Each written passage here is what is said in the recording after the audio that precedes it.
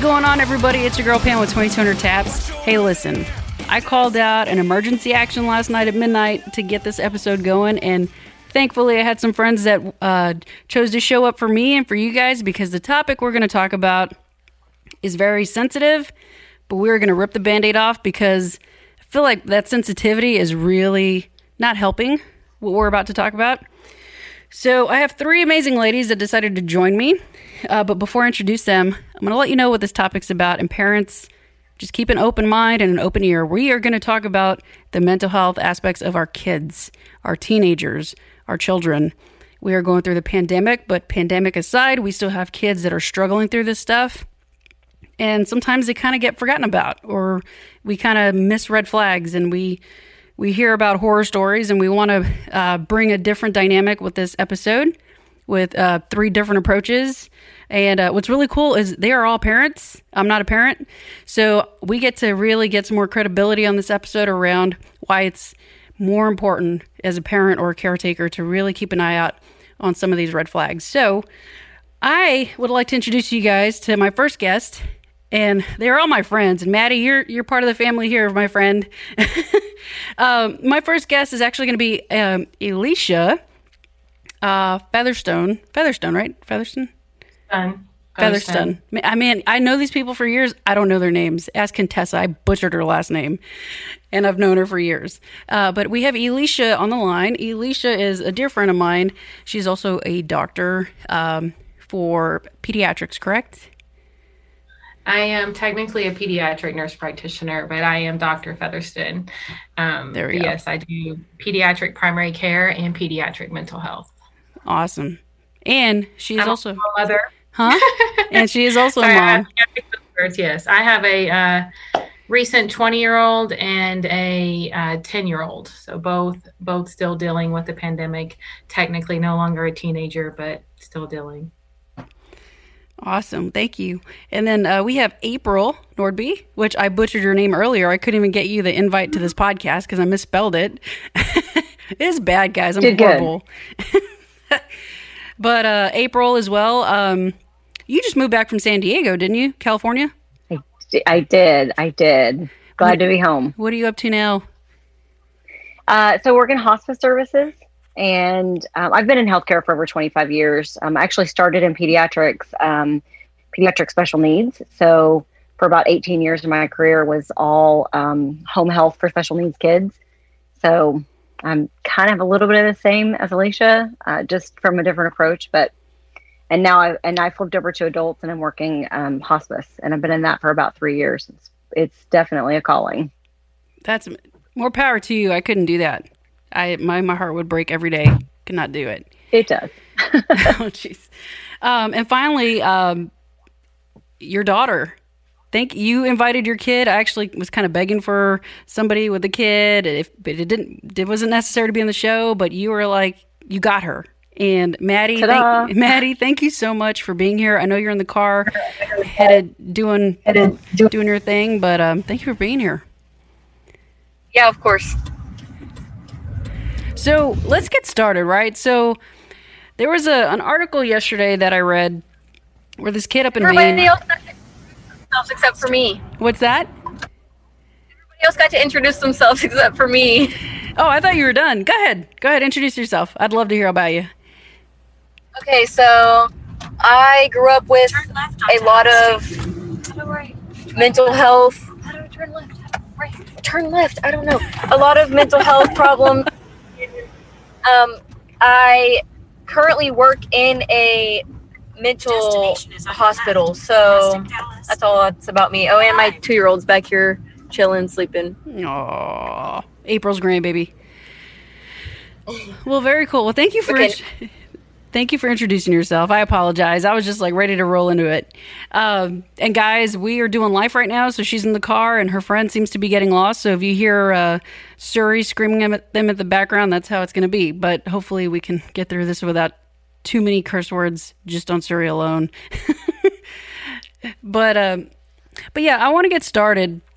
Like I said, I was reading an article yesterday where this kid up in Maine, he took himself out. And when I say that, it means he he committed suicide.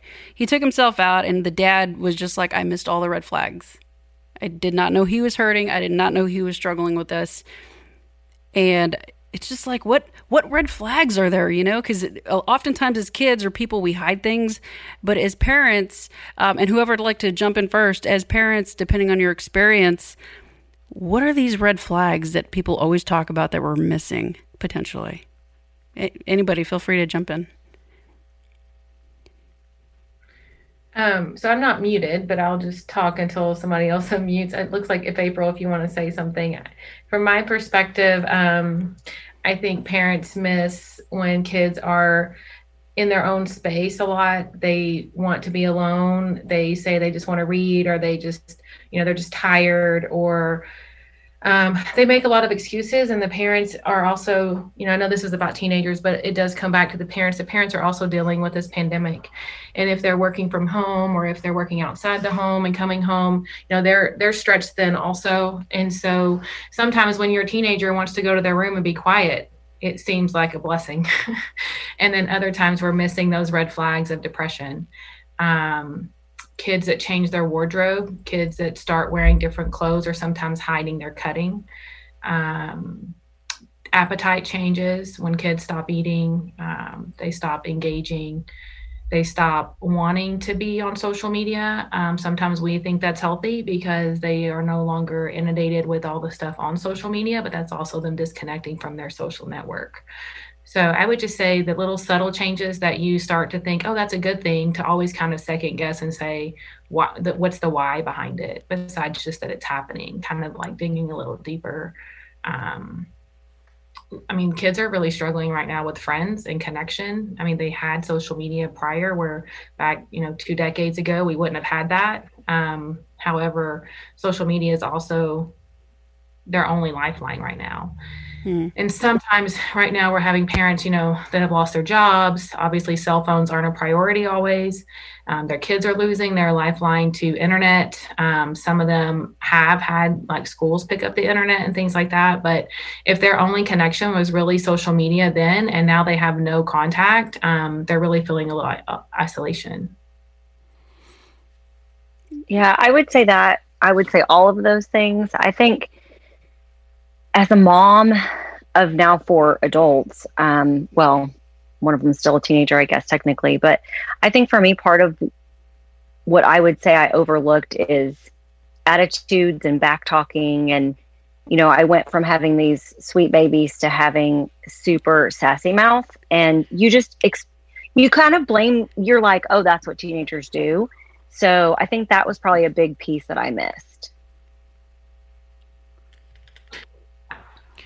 I don't know if Maddie has anything to add there, but I would just also say, kind of like what April was saying, any changes, if you've had a straight A student that now is just giving up, if they can say, well, it's harder, it's distance learning, it's, there's a lot of excuses. But if they were a driven straight A student doing hard, and now they don't want to do hard anymore, they're just starting to decompensate, then those are red flags. So those changes in behavior can be somewhat developmentally normal, depending, but there's always, instead of just accepting it, trying to figure out what, if it's just something simple, or, in this time is like nothing's very simple. So yeah. So Maddie, yeah, go ahead, Maddie. Go ahead. For me in high school, I think that it was going from middle school and hanging out with one group, and then going into high school, everybody went their separate ways, and I started hanging out with the wrong people, making bad choices, which therefore led to a lot of consequences that were not good for my mental health. Was the crowd in itself the biggest contributing factor that led to you making decisions like, I don't know, was it drinking? What was that for you, without getting too in depth with that? I ran away from home a lot of times, and I was using substances that were not legal for me at that age, or for anyone at any age. And it was mostly the crowd, because I wasn't interested in any of that before I started hanging out with those people. So how did you hide that from your parents or your mom or your siblings? well, I wasn't able to hide it for very long because my parents are very observant. But I would tell my parents that I was doing one thing and I would really be doing something else. But my stepdad was a cop and he had eyes everywhere. Oh boy. So it didn't last. It maybe worked twice where I lied and said that I was somewhere where I wasn't. And then people started noticing who I was and was like, oh, she shouldn't be here. And started telling my parents. Oh boy. Oh God. Oh, Hey, man. Pam, I'll add something to that. Yeah. Not going to put too much of my story out here, but I was a crazy 15 to 17-year-old and like Maddie, doing things I shouldn't have been doing and running away. And my dad was a cop and all of those things line up very familiar. But from my perspective, if you're a smart kid and you know how to say what you need to say, like you can hide a lot of things. And so a lot of times it's once that lie hits the road that everything decompensates. So like if they're holding it together, now they're caught. And kids that have been skipping school, kids that aren't turning in assignments, kids that are just yes, everything's done. And the parents are so busy, they really don't have time to micromanage that. They're getting, it's the end of the semester. They're going to start getting those failure notices. They're going to start getting those emails that say, hey, we got a problem. And the parents are going to, be unaware because they've been trusting and the kids are just, doing what they do. And it's when that acknowledgement has to happen and those consequences have to come down that the kids sometimes decide to check out because it's too hard, because they don't want to go back and do the hard that they didn't have to, or they don't want to have to go forward. And so, I skipped 6 weeks of one of my school years and I called in sick for myself every day. And until that thing, and that didn't even come out until I ran away. I was like, oh, well, too late now. Might as well just pack up and leave because I don't want to deal with that. Right. So I would just say from personal experience and the kids' stories that I hear, there's like hardly anything I can't hear anymore because I'm like, I'm almost done it all. And I hear all of these stories that I'm just kind of like, well, this isn't that big of a deal. But for that kid, it's a massive deal because not only did they lose the trust, now they have to go back and do the hard. Now they have the consequences. They're already feeling like, because they already gave up. And now it's just a big explosion that happens usually. Oh, yeah. And I'm not going to sit here and act like I was a saint. Like I skipped school in high school. My mom caught me. She made me go back to my teacher and apologize to her, the one teacher. And my stepdad was a cop. It seems to be the theme here. I grew up around law enforcement, and he came after the fact, like after I graduated high school. But yeah, people knew, like when they know. I get it. I totally get it. I think too, their other piece of it from a parental perspective is, I try to be the balance between this overly strict cop stepdad and this daughter who had some mental health diagnoses. And I saw some of her behavior as self-medicating or coping. And he saw that as me making excuses for her. And so, but as a mom, there's a lot of second guessing yourself and guilting yourself. And what could I have done differently? And how did I cause this? And is this my fault? So there's a piece of that I hope that your listeners hear, that you're not alone and this isn't your fault.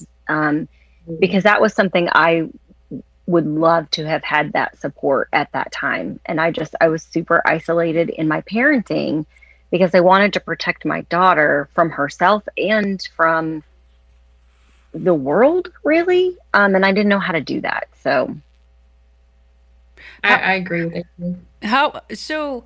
Because I know April and Elisha and your kids and Maddie, you're a new mom, right? You have your 2-year-old in the back seat.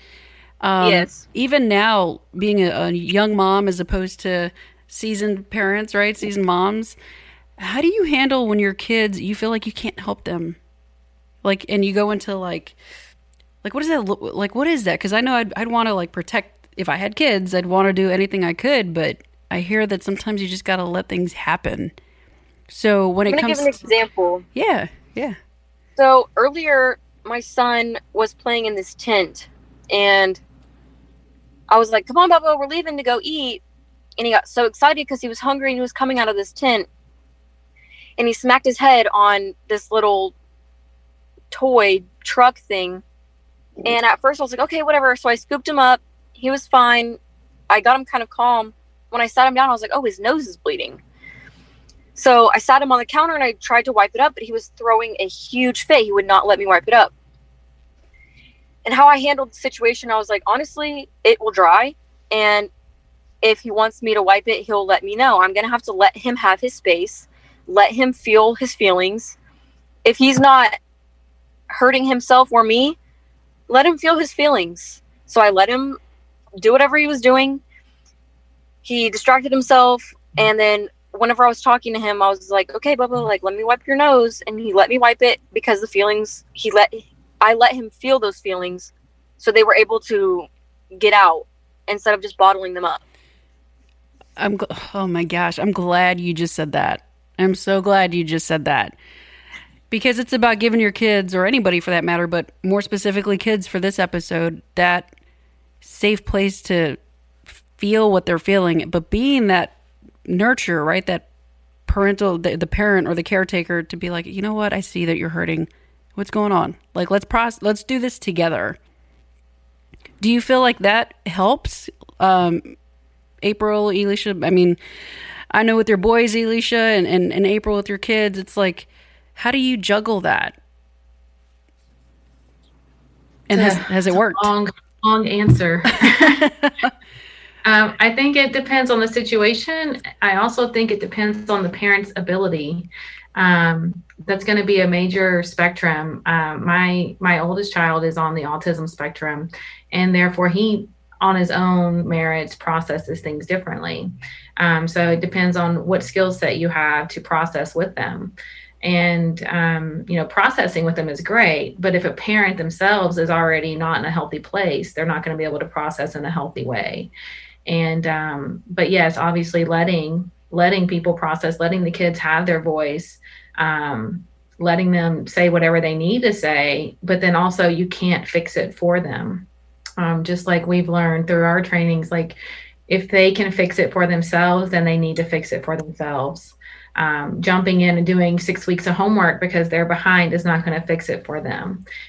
Mending those broken friendships for them isn't going to fix it for them. So allowing them to figure out, like being there for them and allowing them to figure out what it is they want, how they want to go about it, and being supportive is awesome. But I have from what I've seen lately, it's a lot of parents trying to fix things. And April made a good point earlier. A lot of parents right now feel extremely guilty. They're treading water. They're not even sure what they're doing. And their kids are not doing well and they feel guilty. Unemployment is really high. Like everything that's happened in the last year has created this just bowl of chaos. And so people, if a parent is not feeling, so my point to that, what I want people to hear, and I'm glad you said it like that, April, is because I can almost forget somebody's listening to this, is that, even counselors right now are doing virtual therapy. So some are in person and some are just doing telehealth, but just having that person to reach out to and talk to and get advice from, that's the first step, just reaching out. And if you are outside your wheelhouse, you don't know how to help your own kid, you don't know what's going on, it's reaching out to somebody that does. That's just a basic step, because a lot of times we don't want to bother anybody else. I mean, who wants to put one more thing on somebody else right now? Who wants to reach out to that other friend that's also struggling to say, can you help me with this problem? So I think a lot of people are isolating because they're scared, but then also just feel isolated. And so they don't want to reach out to ask somebody else for help. They already feel like they're a burden.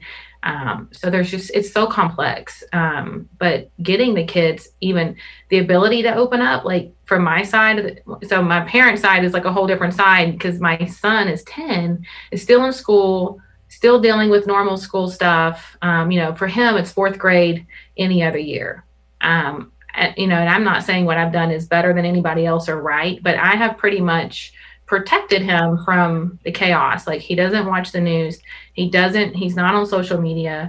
He doesn't hear us talk about COVID. He doesn't hear us talk about the chaos. He doesn't hear us talk about any stressors, like if it's a financial thing. Like, we do not talk about that around him. And that's because he's 10.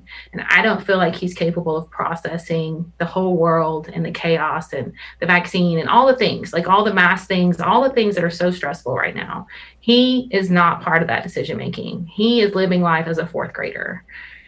And so his biggest problem is that he didn't get along with somebody at school that day, and he didn't listen to his teacher, and he lost his Xbox, right? So that's how he's coping, right? So my 20-year-old, though, is living life, and he's an adult, and he's on his own. He has his own job. He's lost 3 jobs this year since COVID. Like he's struggling as a young adult, right? And so when he asks me, like, what should I do?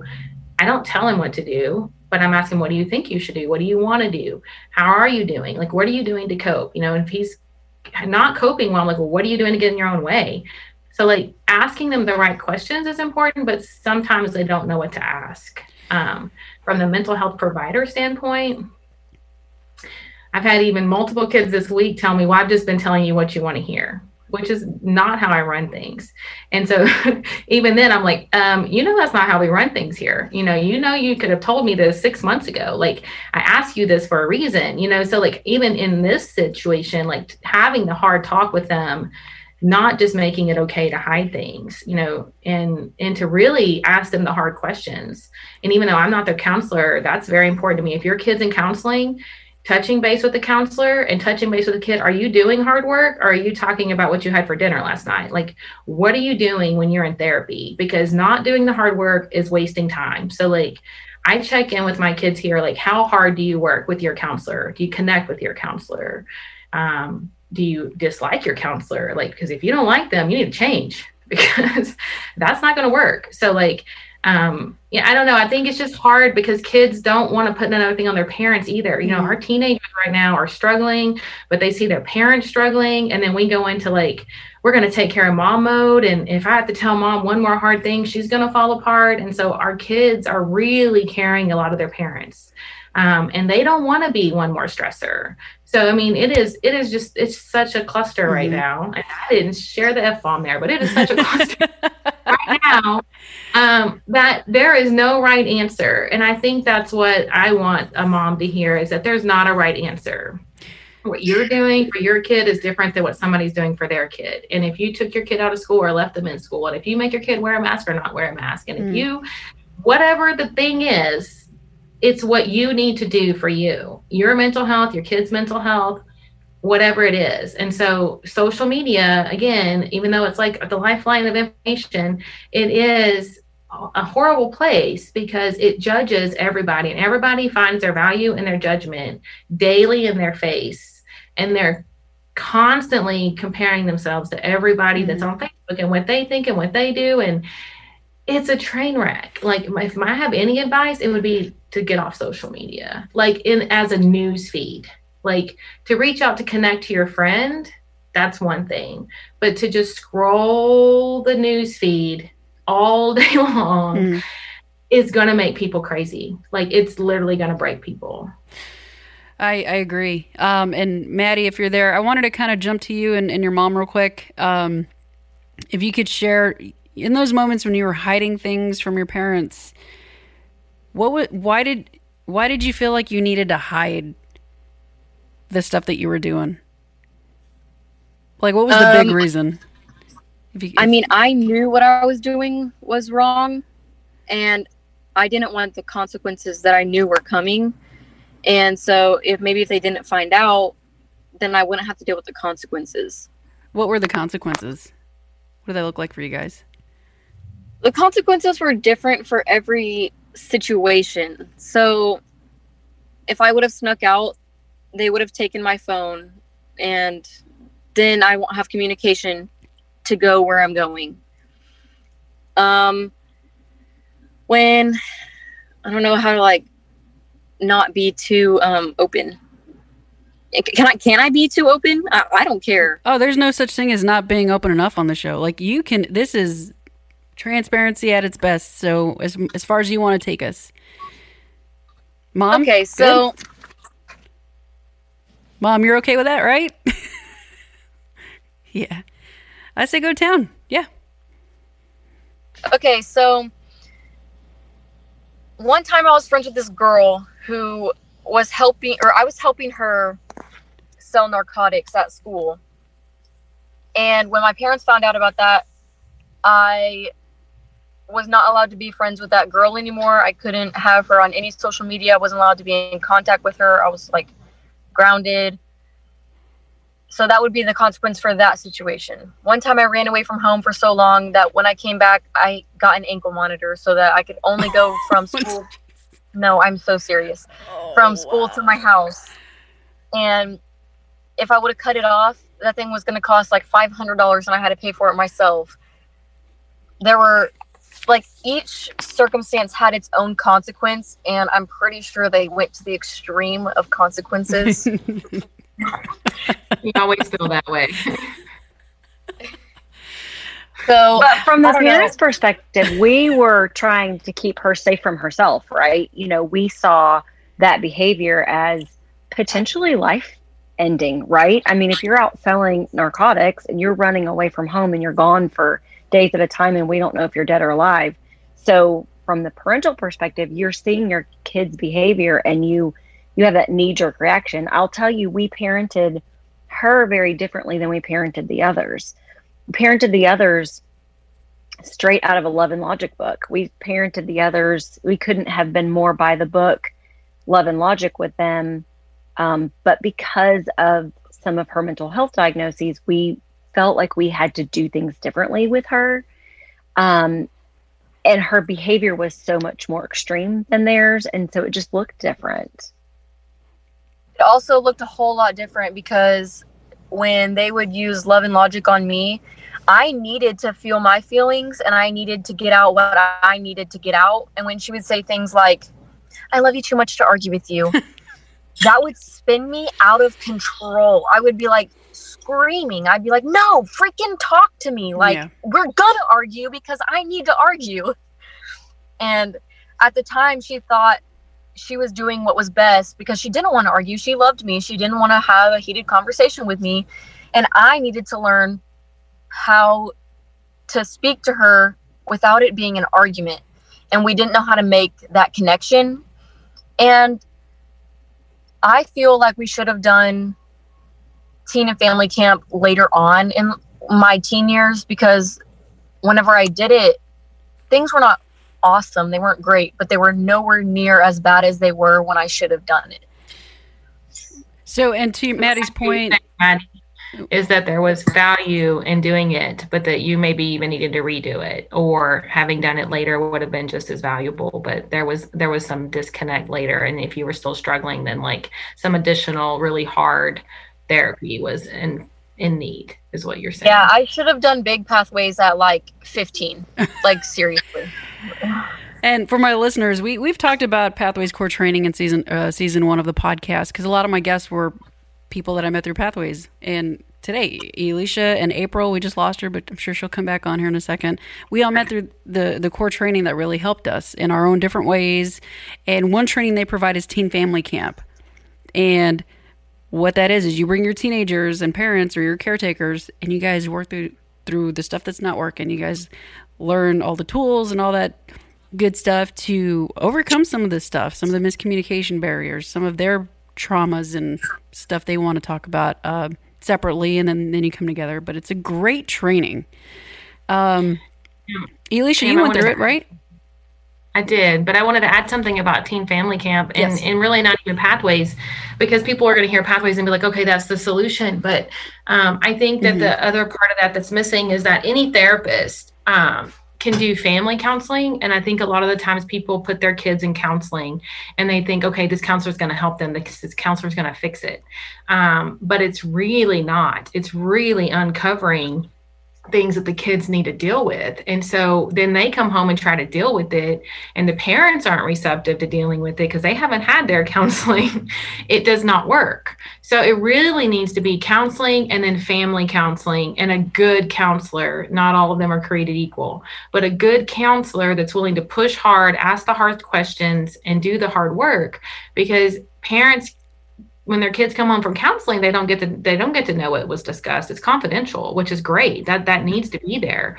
But there also needs to be a bridge and like, somebody that can mediate and teach them how to communicate and deal with the things that are not working and figuring out the root of what's not working. Because usually when you go to counseling at that point, there's so much that has transpired and there's so much resentment already that people are just ready to give up. Right. And this is like, that would be my biggest thing to say too, instead of the last ditch crap, we've tried all the medicines, we've tried all these things, now let's go to counseling.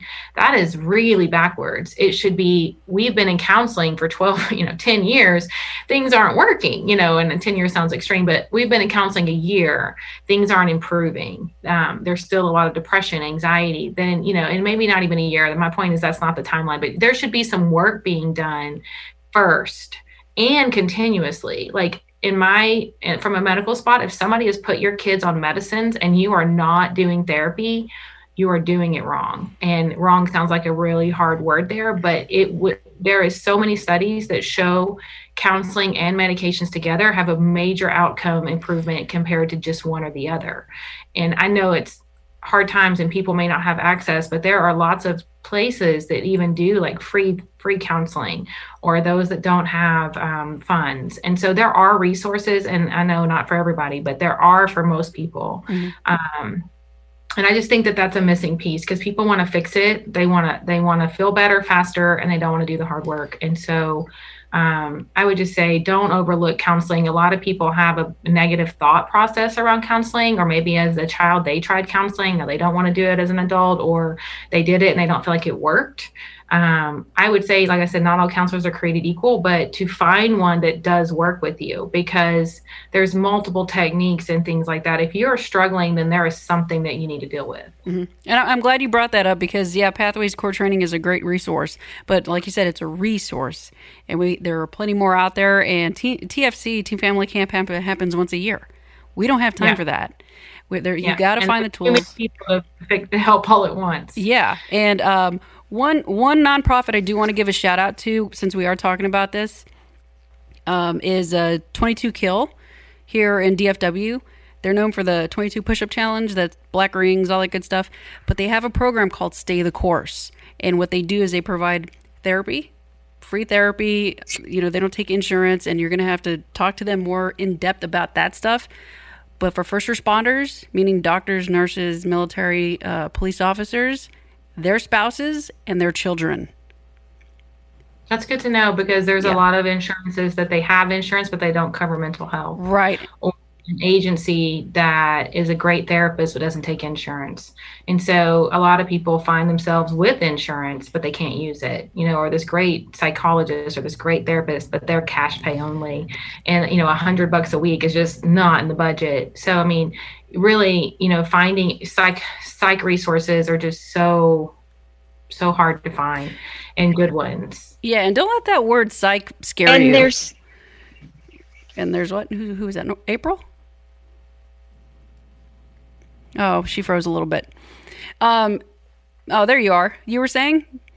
I can't stay connected. I live out in the middle of nowhere. I can see that. I don't usually have this much problem. Sorry. You're okay. I would say this too is there's still so much stigma around mental health and psychiatric. And, one of the things that I tried really hard to impart on Maddie when she was younger, well, even now still we have conversations about it. It's like, if you had diabetes, you would have an insulin pump.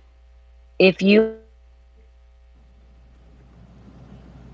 Oh, that's the worst time to lose her. Oh, there you are. If you what? Y'all. Seriously, this is driving me crazy. I'll take over, because I was just fixing to say that. I was going to say exactly what April just said. If your kid had asthma, you would not question giving them an inhaler. If your kid had eczema, you would not question putting a cream on their skin. Like, you just would not question it, right? Your kid's vomiting, you know what to do. But it seems like, for whatever reason, when it's mental health and people can't see the physical pain, they can't see the broken bone, they are so afraid of it, or they just don't either. One, they don't understand it. Two, they don't relate. or 3, they don't want everybody else thinking there's something wrong with them. I have that same perspective from teenagers. I don't want to take medicine. And there's two parts to that. One is, I've said many times when she was younger, I'd say, if my kid were in a wheelchair, this would be so easy, because I have a disabled brother in a wheelchair. He's been in a chair for 22 years. And you at least get people who have the willingness to want to stand in the gap for you when they see you handling this person in the wheelchair, right? They see you struggling to get the chair out of the car, or they see you struggling to get a door open or something along those lines. But when you see a parent who's struggling with a child whose behavior is not the social norm or not acceptable behavior, whether it's autistic behavior, whether it's psychiatric behavior, it doesn't matter. If your kids aren't marching beautifully like a Pinterest board, then something's wrong with you, the parent. Get a hold of your kid. What's wrong with you? And so as a mom, I struggled with that part of it. I'm like, if my kid were in a wheelchair, this would be so easy. But from Maddie's point, she would come to me as a mom and say, Mom, I don't want to take a medicine at my friend's house. Like, I'm embarrassed. I don't want to do that. And so how do I tell her, I'm like, okay, that's where the whole diabetes, asthma, same thing, Alicia. It's like, if you had diabetes and you had a pump, would you be embarrassed of your pump? Yeah, maybe, but it saves your life. And so does this medication. It is. It's just hard for people to understand sometimes. But I mean, you can talk to people about things like that, and sometimes they'll get it.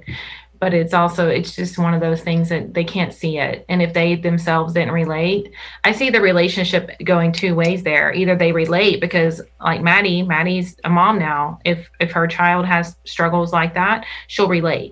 Right, Maddie, you'll relate to that. You'll know how to help with that. But have you never had those struggles, you might not know how to relate. And then if you've had a teenager now that's having this really horrible episode 2 years ago and had this very traumatic experience, and now we're wanting them to do the same type of therapy or do something different, their reference point is no, I don't want to do that. So that relationship goes 2 ways. It's your experience with it. If you had a sibling as a child that had a negative mental health issue, you don't want to deal with that, so it just depends on what your experience is, where your perspective comes from. And culturally, oh my gosh, that's like a whole nother podcast. Culturally, mental health is, is different for whatever that's culture true. you're dealing That with. is insanely true, because my husband and I talk about, I hate to put it like this. I don't put it like this. He puts it like this. He's like, Black people don't believe in mental health. Like, he needs to be medicated and things like that. It's okay, baby. Oh, mommyhood.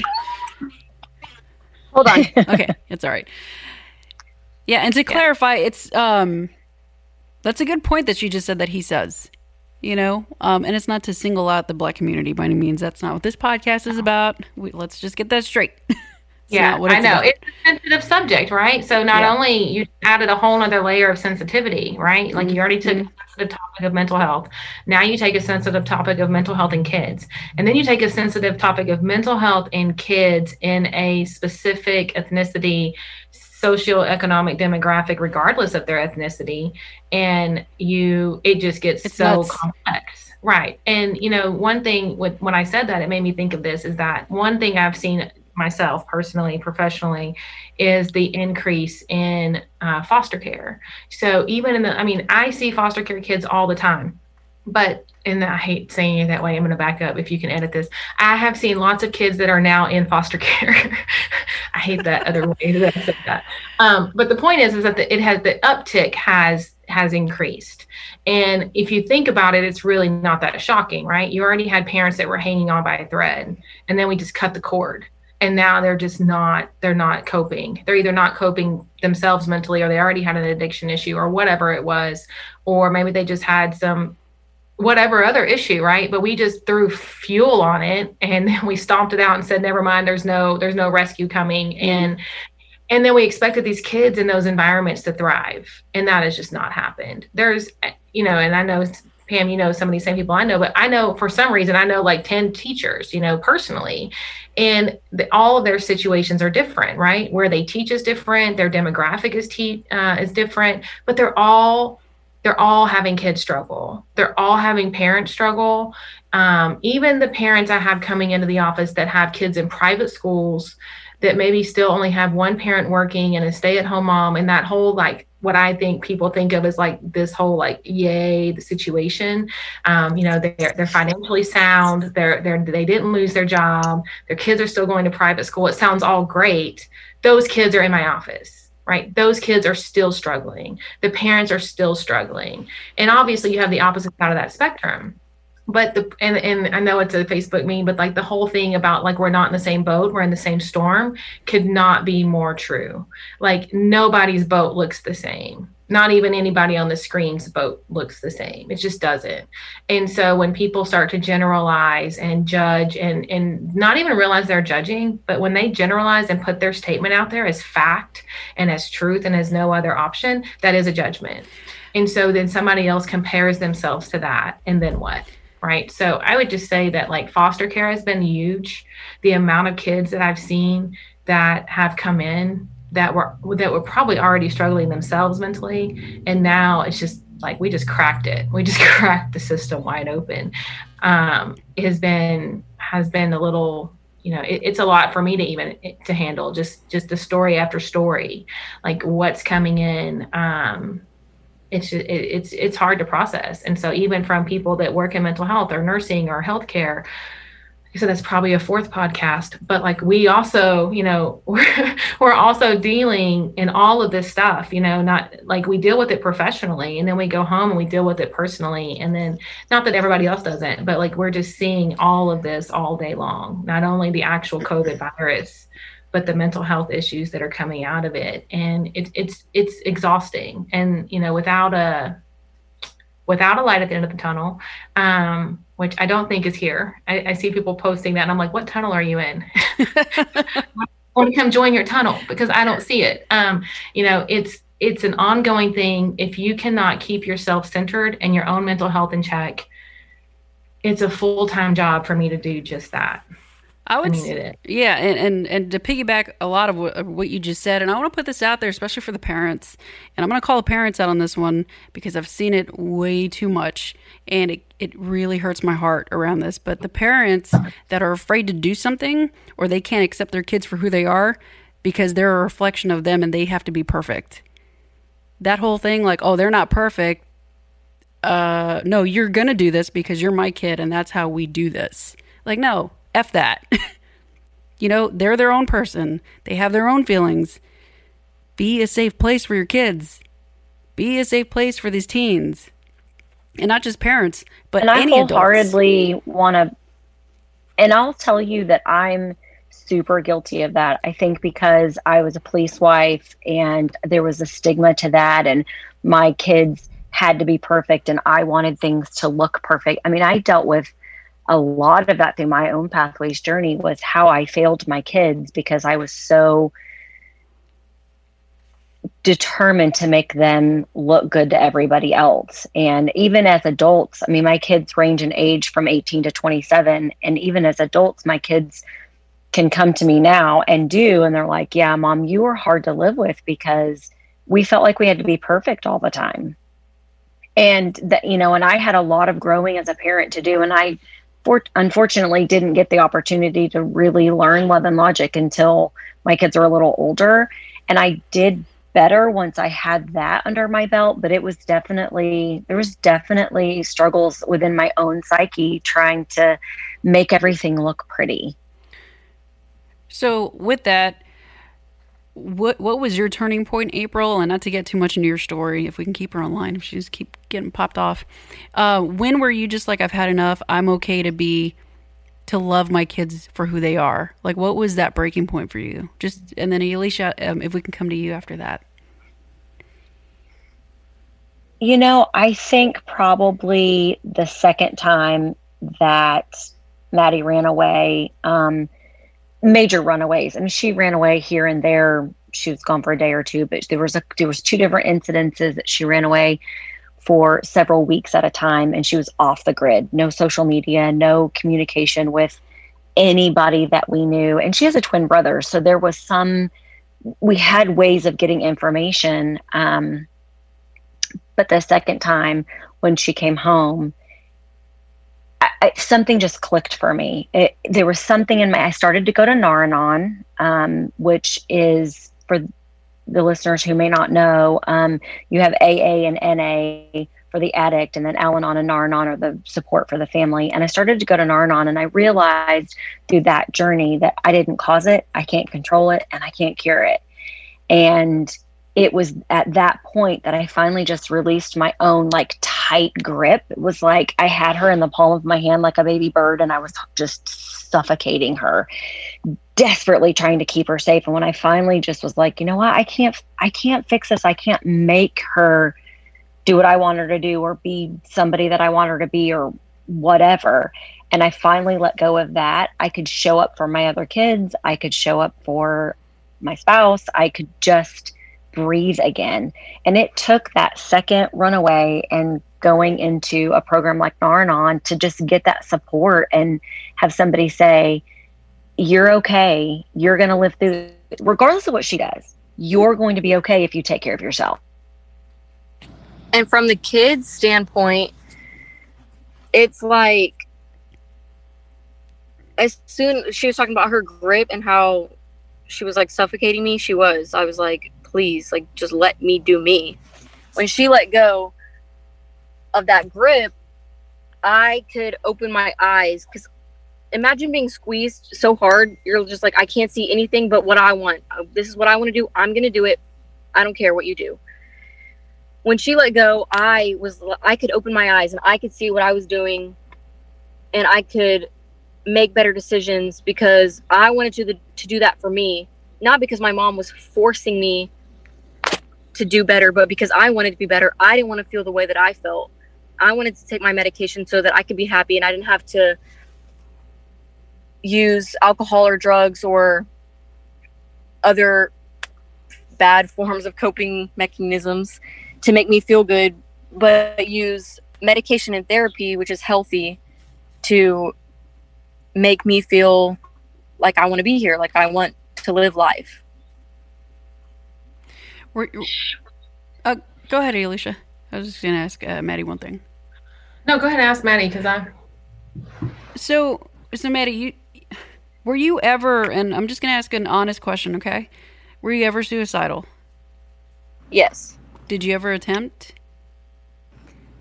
No, but I did self-harm. I think that for me, the biggest reason I never attempted was because I was scared of what comes after. I have my own beliefs, but I was really scared of what was going to happen to me or my soul, or, you know, everybody has their own ideas of what was going to happen afterwards.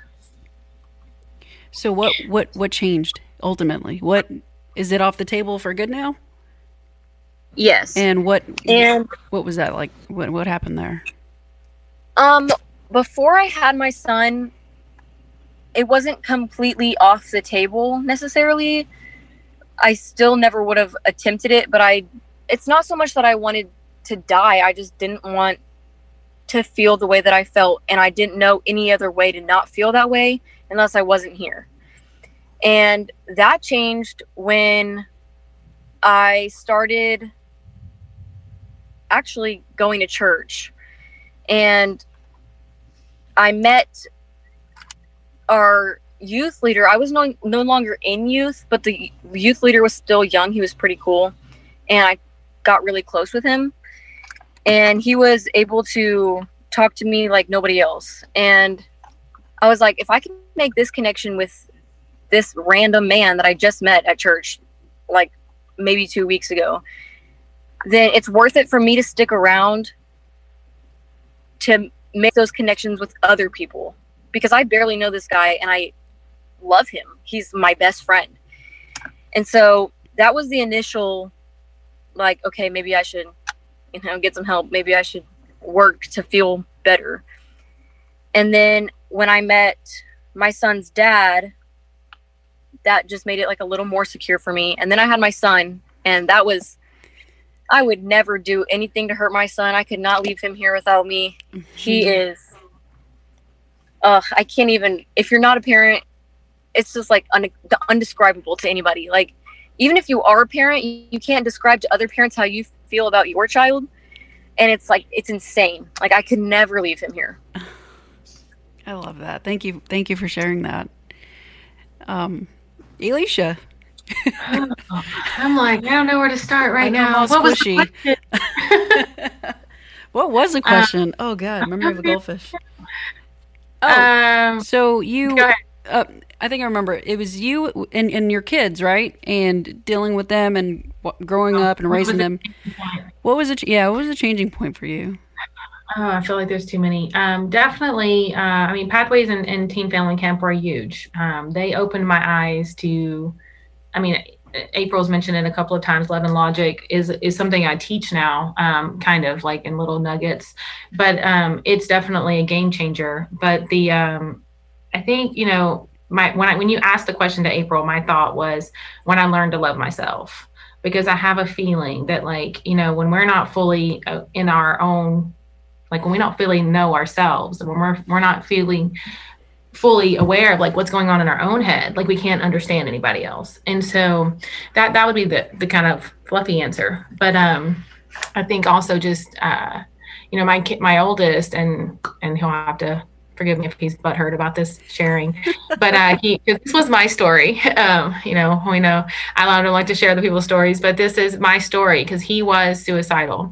He was, you know, in treatment for that more than once. And as a parent, it's really hard for me to talk to parents about that without getting emotional. But like as a parent, like there were some days you come home and you just don't know what you're going to find. And you're not sure, like, can I walk in the door and just know that there's nothing traumatic waiting for me? And there was days I didn't know the answer was yes. And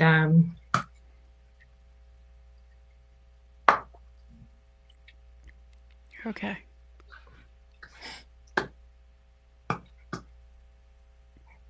But as a parent, I mean, even as a medical provider, to tell a parent that that's not something they can control. You cannot watch your kid 24 hours a day. You can love them and you can get them all the help you want. Or ultimately, people have to choose to want to be here. And I mean, obviously, in those dark times, they're not processing things like we would like them to. But, you know, there's a lot of fear for parents when their kid's in a negative place. They live out of fear and they respond out of fear. So when the kid threatens something like that, they stop. They just stop holding them accountable. They stop enforcing consequences, because if I enforce a consequence, then they might kill themselves, right? If I make it hard, then they might kill themselves. If I make them go to school, then they might kill themselves. Like when your kid's in that negative space, it is really hard to let them go. And April, when you were talking about the bird, like that's a hard moment, because if I let them go, and they might not come back. And that is just reality. And honestly, that's reality. What's for a lot of parents. What's hitting you?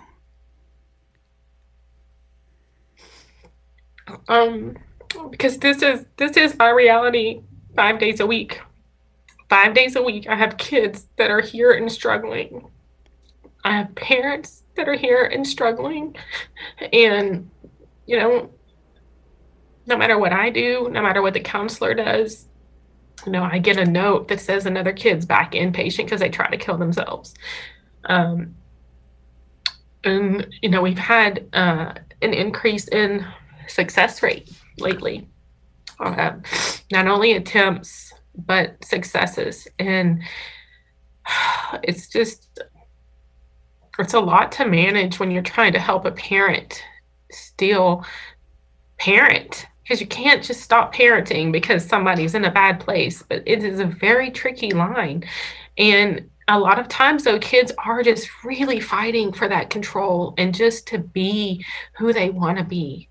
And it's just, it's a hard thing to parent and let somebody be, and to do what with your 40 years of experience in life and what they don't know, and it's just a very hard place to be for parents.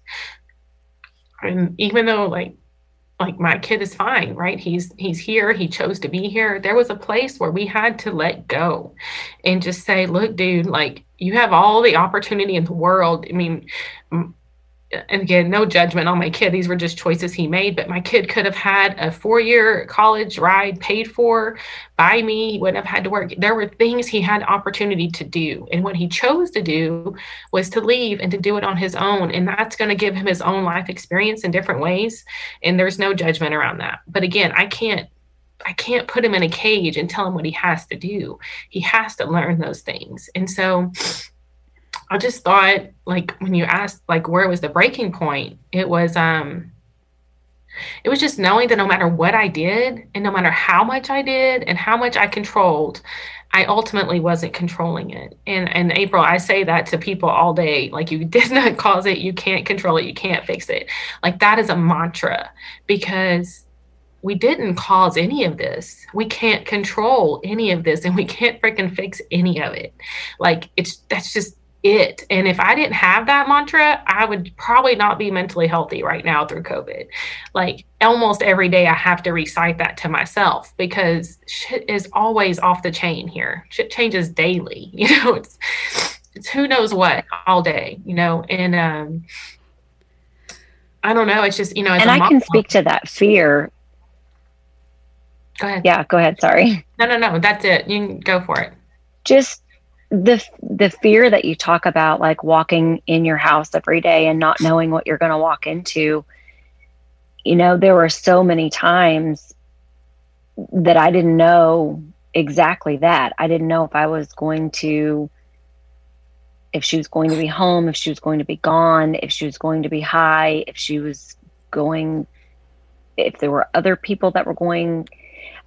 And you start to look at everything, and the story you tell yourself, it's crazy making. I had spoons that would disappear, and I had completely decided that she was cooking meth somewhere. Like, I don't even know if it's meth that you cook in a spoon, to be honest. But I mean, that was like, I could make up stories and completely blow them all out of the water. And then I parented out of that fear all the time. Yeah. There's not a right answer. I mean, and we've got, and this isn't like rocket science, but we have grandparents that are parenting. We have, and honestly, this is the beginning. And that's it's overwhelming if I think about it too much, but this is the beginning of the mental health crisis. This is not it. This is nowhere near the peak, and it isn't going to be gone for generations. I mean, that is my position. This is the beginning of a new thing to have PTSD from. This is a new thing that is going to cause residual anxiety, OCD. We have taught kids that if they don't wash their hands 20 times a day, wear a mask, stay away from people, not breathe, that they're going to die. And I know that sounds extreme, but when you tell a 7-year-old that they have COVID and they literally start bawling and freak out in front of you because they have a cold virus, and we're not here to discuss COVID. It is a lot. These kids think they're going to die, and not most kids are going to die, And so we have created this huge amount of fear. Not that it's not applicable in certain situations, but we have also not taught them how great the body is, how great their immune system is, how they can protect themselves. We have made them victims, and they are just waiting to die. That's what I see. And it's so heartbreaking to walk in and just say, your test is positive, and then have a kid just fall apart. And then, like, what are you supposed to do with that? And you can hug them and tell them they're going to be okay. And I truly believe that when I say that, and then that's what the other side is. Like, we're healthcare professionals. Just because a kid has COVID, I walk up and I hug that baby like any other baby. It doesn't matter. And absolutely. But then they go home, and now their parents are freaked out. Now they've got to call all their friends, and they've got to call all their family, and then everybody freaks out, and this kid that is sick is freaking out. And nobody's there that's mentally healthy to care for them because everybody's freaking out. And it's just a mess. And so these kids are going to have had a whole year of their life, 2 years of their lives, where they have lived in a bubble and lost every piece of connection they had. And then we're just going to expect them to go back to school in 2022, act like nothing happened, and don't worry about that STAR test because it's okay. You missed 2 years of school. We'll get you. It's going to take a decade to unravel 1 year of this chaos. It's mind blowing sometimes. Well, but with that, we don't want to leave people doubtful, right? What it means is we got to hit the ground running and really tackle these stigmas and really tackle the stuff that nobody wants to talk about and really be safe places for each other. Because you know what? It's not just the kids too, it's the adults. No, the adults absolutely. are like, get away from me. I'm like, what? I got asked today if I had COVID because I cough. I'm like, no, I have chronic bronchitis.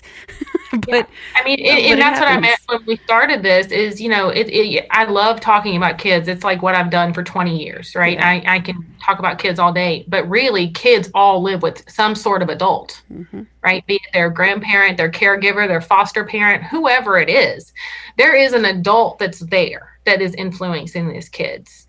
And I will just say it's not their fault, but a lot of adults are not coping. And so if the adults aren't coping, we're going to have a generation of kids that had parents that couldn't cope. And then what? It's just, I agree with you. Like, how do you unravel it? You talk about it, but what are we seeing on the news? Are we seeing on the news, all the resources for PTSD, all the resources for counseling?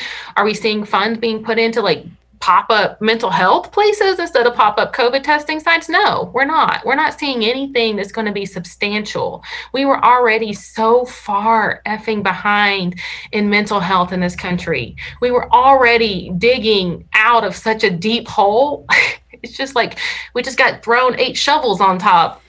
And that's it, So I think that's where those of us like you and I and Pam, and there are others of us, have to stand up and be the change. And I hate to use the cliche, be the change. But for me, I want to make sure that I am modeling joy, that I'm modeling the opposite of fear. I'm not naive. I'm in healthcare. I wash my hands. I wear a mask. Don't be stupid. That's what I just want to tell people. You want to shake them, grab their shoulders and shake them and go, just don't be stupid. Duh. Don't lick my face. We'll be fine. Yeah. I hate when it happens. I don't put a bunch of, I don't put a bunch of negative crap on Facebook, and I don't subscribe to that kind of, just that dark mentality, because I think we can either feed, which wolf do you feed, right? Go back to that. Are you feeding the good wolf or the bad wolf? Are you feeding the fear wolf? Are you feeding the wolf that's confident and secure? And I think those of us who are confident and secure need to start infusing that more loudly and stand up and be a voice for those who aren't holding it together right now. Being a support, and we can only touch the people in our scope, but touch those people everywhere that you can. And I know I sound like Pollyanna, and I'm okay with that, because I feel like that's how we're going to make a difference, one little human at a time. Well, it's like the starfish story. If you don't know the starfish story, go check it out. It is the starfish. And I don't need to tell the story, but it is that one kid that you helped that left here feeling better. Yeah. It is that one mom that you told, I understand. I understand that it's hard to sleep because you're scared. I understand, but this is what it is. And I agree. I'm in the same boat. I don't just share everybody's Facebook post, and I actually hate Facebook. Yeah, me too. If it wasn't for the office, I wouldn't have Facebook, right? It just wouldn't. It's kind of a necessary evil right now. But I do want to, and I am planning to do more things on social media. I have a person helping me with that right now, getting all that set up so that we can do more live videos, so we can talk about little things like this. Because even though I love this podcast, this podcast could be a little overwhelming, right? It could be a little triggering. It could open up freaking 18 cans for one person, So I feel like we have to give it to the community and into people in little nuggets, what I just call like little pieces. Like, here's this little gem, here's this little jewel, here's this little tool. This is what I need you to go home and think about and work on. I'm going to talk to you in a week, or I'm going to talk to you in 2 weeks. But like, we really need to give it out in like little small doses, because if not, you get looked at as Pollyanna, right? It's not just this global thinking. It is a true thing. It's just, how do you live it? And so I think, as we know, just noticeable differences. Yes, exactly. Living your training, but living who you are, people see that. You know, I have parents that come in here on the daily, and I'm not going to talk about protocol, but they leave here saying, you've made me feel better just because of what you told me, just because of how you're not scared. I feel better. And I'm not, you know, do I live in fear? No. I know this virus. I'm going to get it one day. It's going to happen. I'm exposed to it every day. I'm not in denial. My dad's in a nursing home. You know, he's going to get it. Will he survive it? Most likely not. It's going to happen.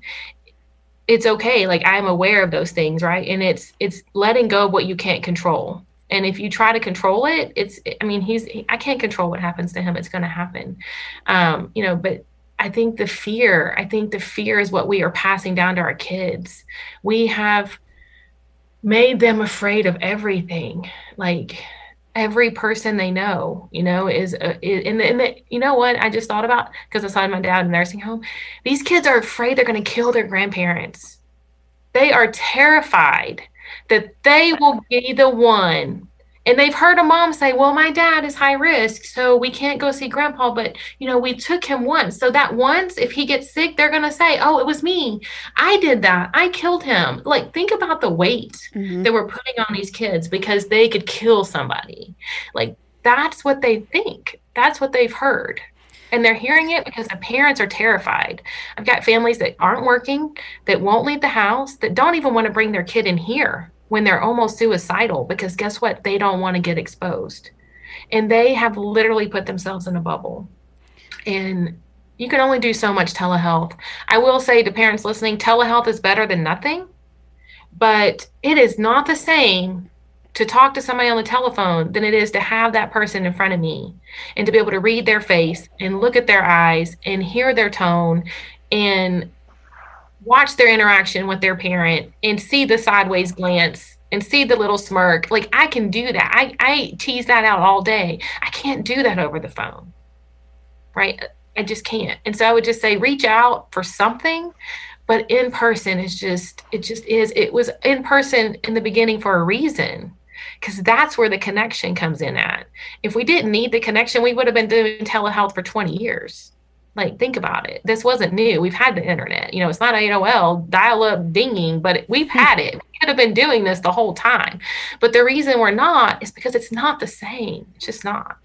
Yeah, and I hear you with that for sure. I feel like this episode, we're about ready to wrap up, just so you know. I feel like this episode has really highlighted, which I love, and I'm so glad I had you guys and Maddie. Maddie had to jump off real quick, or actually for the rest of the episode, because I guess family needs came first, which is totally cool. So thank you, Maddie, so much for being here. That was so cool. But you guys especially, there's so much energy around this. Elisha, not just with your personal stuff, but mental health provider or with being a physician's assistant, right? Did I say it right? Nurse practitioner.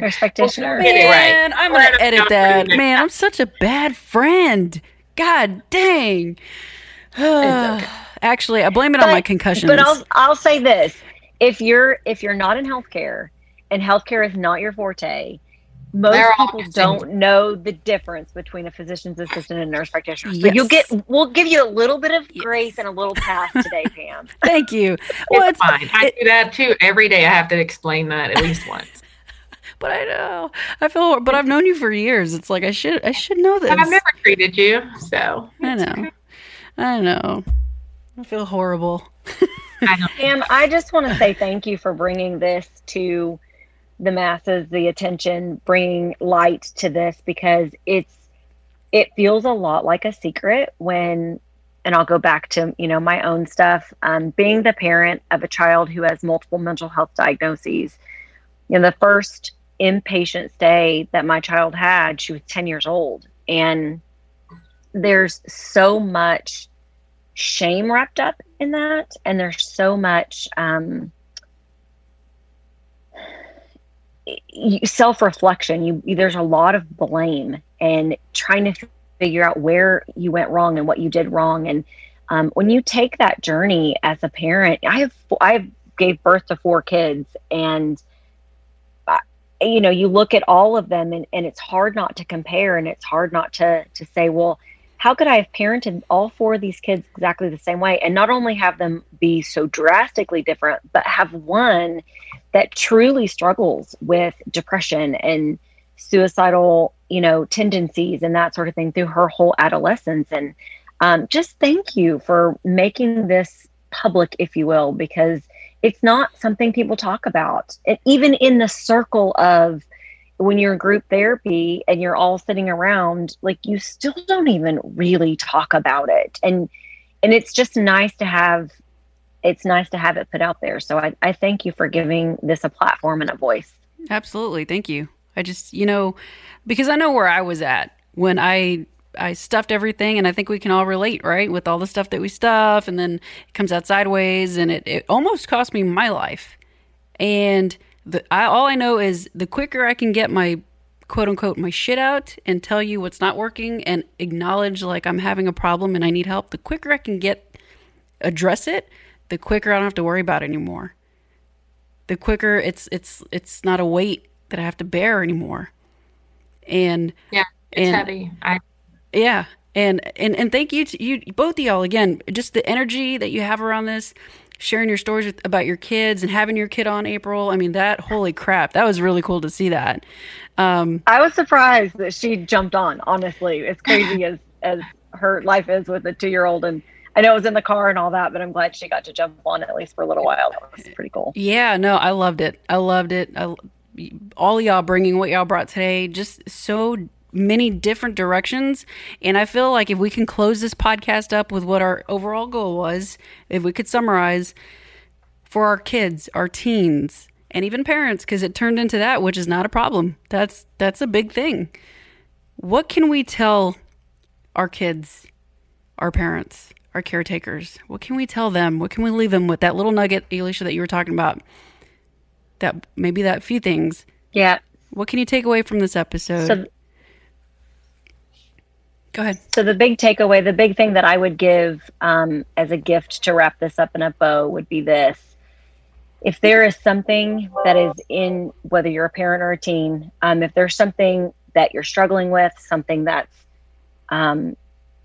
keeping you from sleeping, keeping you from concentrating, keeping you from wanting to participate in just life, get it out, purge it, tell somebody, tell another person, get it out there, because when you bottle it and you stuff it, that's when it festers and grows. And if you can get it out and get it off your chest and just purge it from your soul, that's the first step in healing, from my experience. I would completely agree with April. So not to repeat anything she said, but if you get it out and you feel like you're not heard, it doesn't matter if somebody else understands. It doesn't matter if somebody else agrees with you. Because this is for my teens. Like, the biggest thing I hear is they don't understand me. They don't hear me, and I think Maddie, if Maddie was here, would say, like, when she was talking, it's usually like that angst that, I'm not heard, and I'm fighting to be heard, and I just want to be understood. And, and we understand that as adults now because we were that way as teenagers. But I would just tell a teenager, like, if you don't feel heard or understood, if you don't feel like that parent or that person understands you, keep telling your story. Somebody will relate to you. Like, there's another teenager, there's another parent, there's another whoever, if it's at church, if it's at counseling, if it's at freaking Target, I don't care, like, wherever you're at, tell your story. Because I think here's one thing I tell kids, and I know this isn't pretty bow, Pam, but when I'm talking about bullying, and this is kind of different, but it makes the same point, like, when they won't stand up for themselves, then they usually will stand up for somebody else. And so I'll tell them, hey, if you don't care that they're messing with you and you can handle it, then how about the person that can't handle it, right? So how about you tell that somebody bullied you. So that way the next person they bully that can't handle it doesn't have to live it.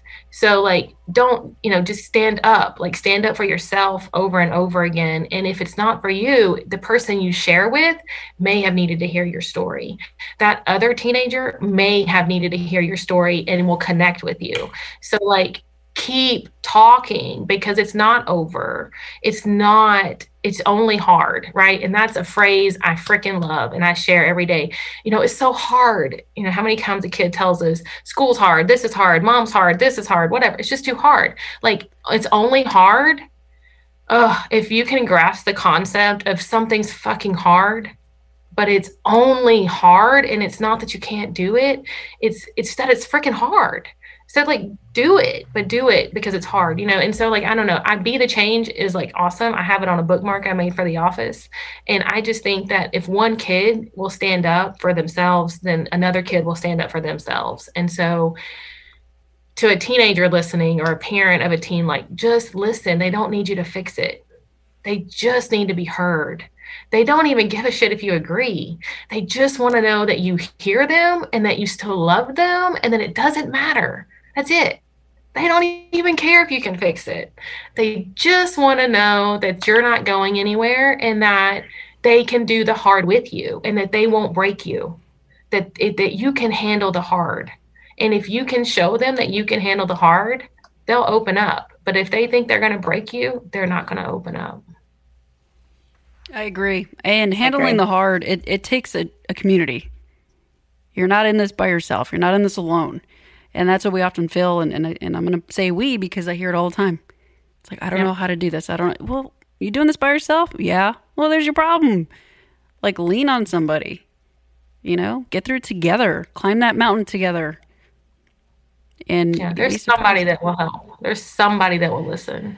Absolutely. Yeah. And parents, I thank you so much as parents, because I can't relate, but I know. Did we lose April? No, she's there. But I know it can be difficult at times, and even rebellious kids. They're not a problem. Kids are not problems. Kids are a blessing, and kids are. I was rebellious. You're what? Ass. I said I was a rebellious ass. Years of my life. I was a saint. Maybe who I was. So I relate to all of these teens, that are running away and doing all the things. I'm like, baby, I've already done that. Like, I'm here with you, So I think. I wasn't rebellious at all. Just because I was pregnant at 17 does not mean I was rebellious. Come on, y'all. Come on.